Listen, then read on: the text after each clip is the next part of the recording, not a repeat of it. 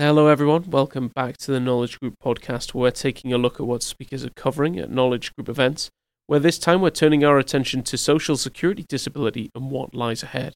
Although the event went live January 15th, it is available for on-demand playback, and all the information that you need to get a hold of that recording and some information about our panel will be found in the description box down below. You'll also find the code podcast25, getting you 25% off your first webcast registration. We heard from Lindsay Osterhout, a managing partner at Osterhout Berger Disability Law. We also heard from Richard Graybo, an attorney at the law office of Richard B. Graybo, LLC. Let's turn things over to them. This is Richard Graybo. I am an attorney in Connecticut. I practice at the law office of Richard Graybo, and I have offices in Hartford, Connecticut, and West Hartford, Connecticut.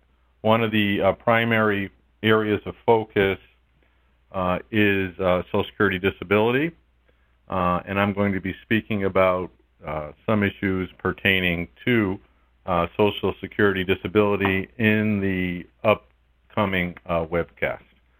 I am sure that virtually every practitioner out there has had a person walk in their office and say, I know so-and-so down the street, and there's nothing wrong with so-and-so, but so-and-so was awarded Social Security. Well, the issue with Social Security is not the awarding of benefits to people who are not disabled. The issue with Social Security is the denial of benefits to people who are disabled. And for that reason, that's why I wanted to speak towards the appellate process, because unfortunately, many people who are disabled end up having to file an appeal of a denial of an application for benefits. In fact, the grant rates over the last 20 years have declined precipitously. In the early 2000s, the grant rates were up close to 6 out of 10, and now the grant rates are on average, at least in Connecticut, and I believe so nationally as well, are closer to or under 40%, which means obviously that 6 out of every 10 people who go to a hearing before an administrative law judge are denied benefits.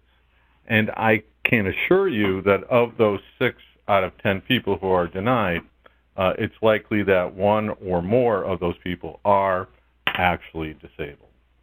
So, in turning to the substance of the seminar, I'm going to discuss the first level of appeal, which is taking an appeal to the Appeals Council, and more specifically, what are the factors that should be considered in deciding whether or not an appeal should be filed to the Appeals Council.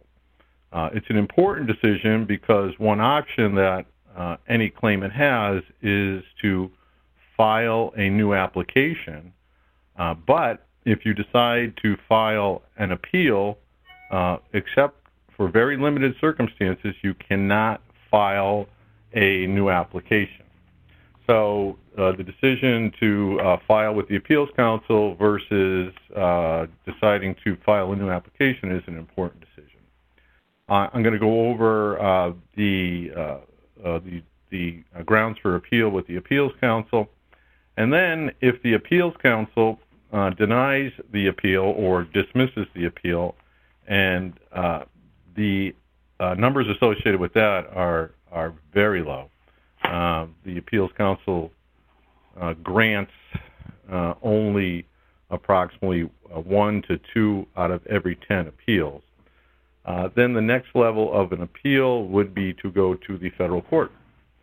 And there are certain factors that one should take into consideration in deciding whether or not to proceed with an appeal to the federal court, as they are time-consuming and labor-intensive and require a significant amount of paperwork in order to perfect the appeal.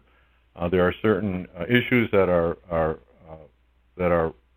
litigated in federal court or can be raised in federal court that are more likely than other issues to be successful. But I will go over a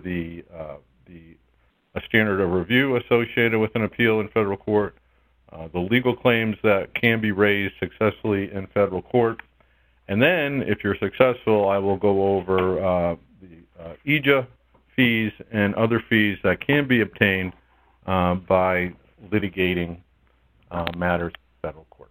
And that will be the sum and substance of what I will be presenting at the upcoming webcast. I'm Lindsay Osterhout, and I'm very excited to be talking with all of you during the webcast of Social Security Disability Law, What Lies Ahead.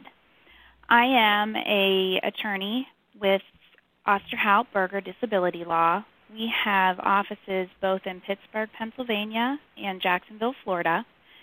We concentrate most of our practice on federal court appeals, and then we also have the administrative practice, which is my area of the firm. We solely focus on disability, and a lot of times we're able to work with folks from the beginning of the claim all the way through. So in thinking about what lies ahead in the area of Social Security disability law, I thought one point that might be helpful for representatives to talk about is the change that happened in March of 2017 to what was referred to as the treating physician rule.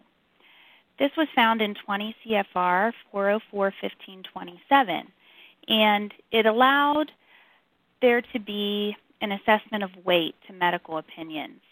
And there were an analysis with different factors that the adjudicator had to take into consideration in deciding how much weight to assess. Well, the change in 404-1527 purports to have eliminated that very helpful treating physician rule. But I actually think that we can still, as representatives, build our case in a way that if we look at 404-1520C Section 3, we can still, in a way, use a form of the treating physician rule and have those factors of treatment relationships, specialty, supportability, relationship with the patient, all still come into play. So I'm looking forward to talking with how to build the case so that you can bring that section of the new rule into your case and make it apply. And if, at least at the administrative level, if it doesn't lead to a win, at least be building a case to then use that argument on appeal, which will tie right into with what Richard's going to be talking with us about the appellate levels. Thanks everyone for listening to this episode of the Knowledge Group podcast. Don't forget, information about our panel and how to get a hold of that recording will be found in the description box down below. You'll also find the code podcast25, getting you 25% off your first webcast registration.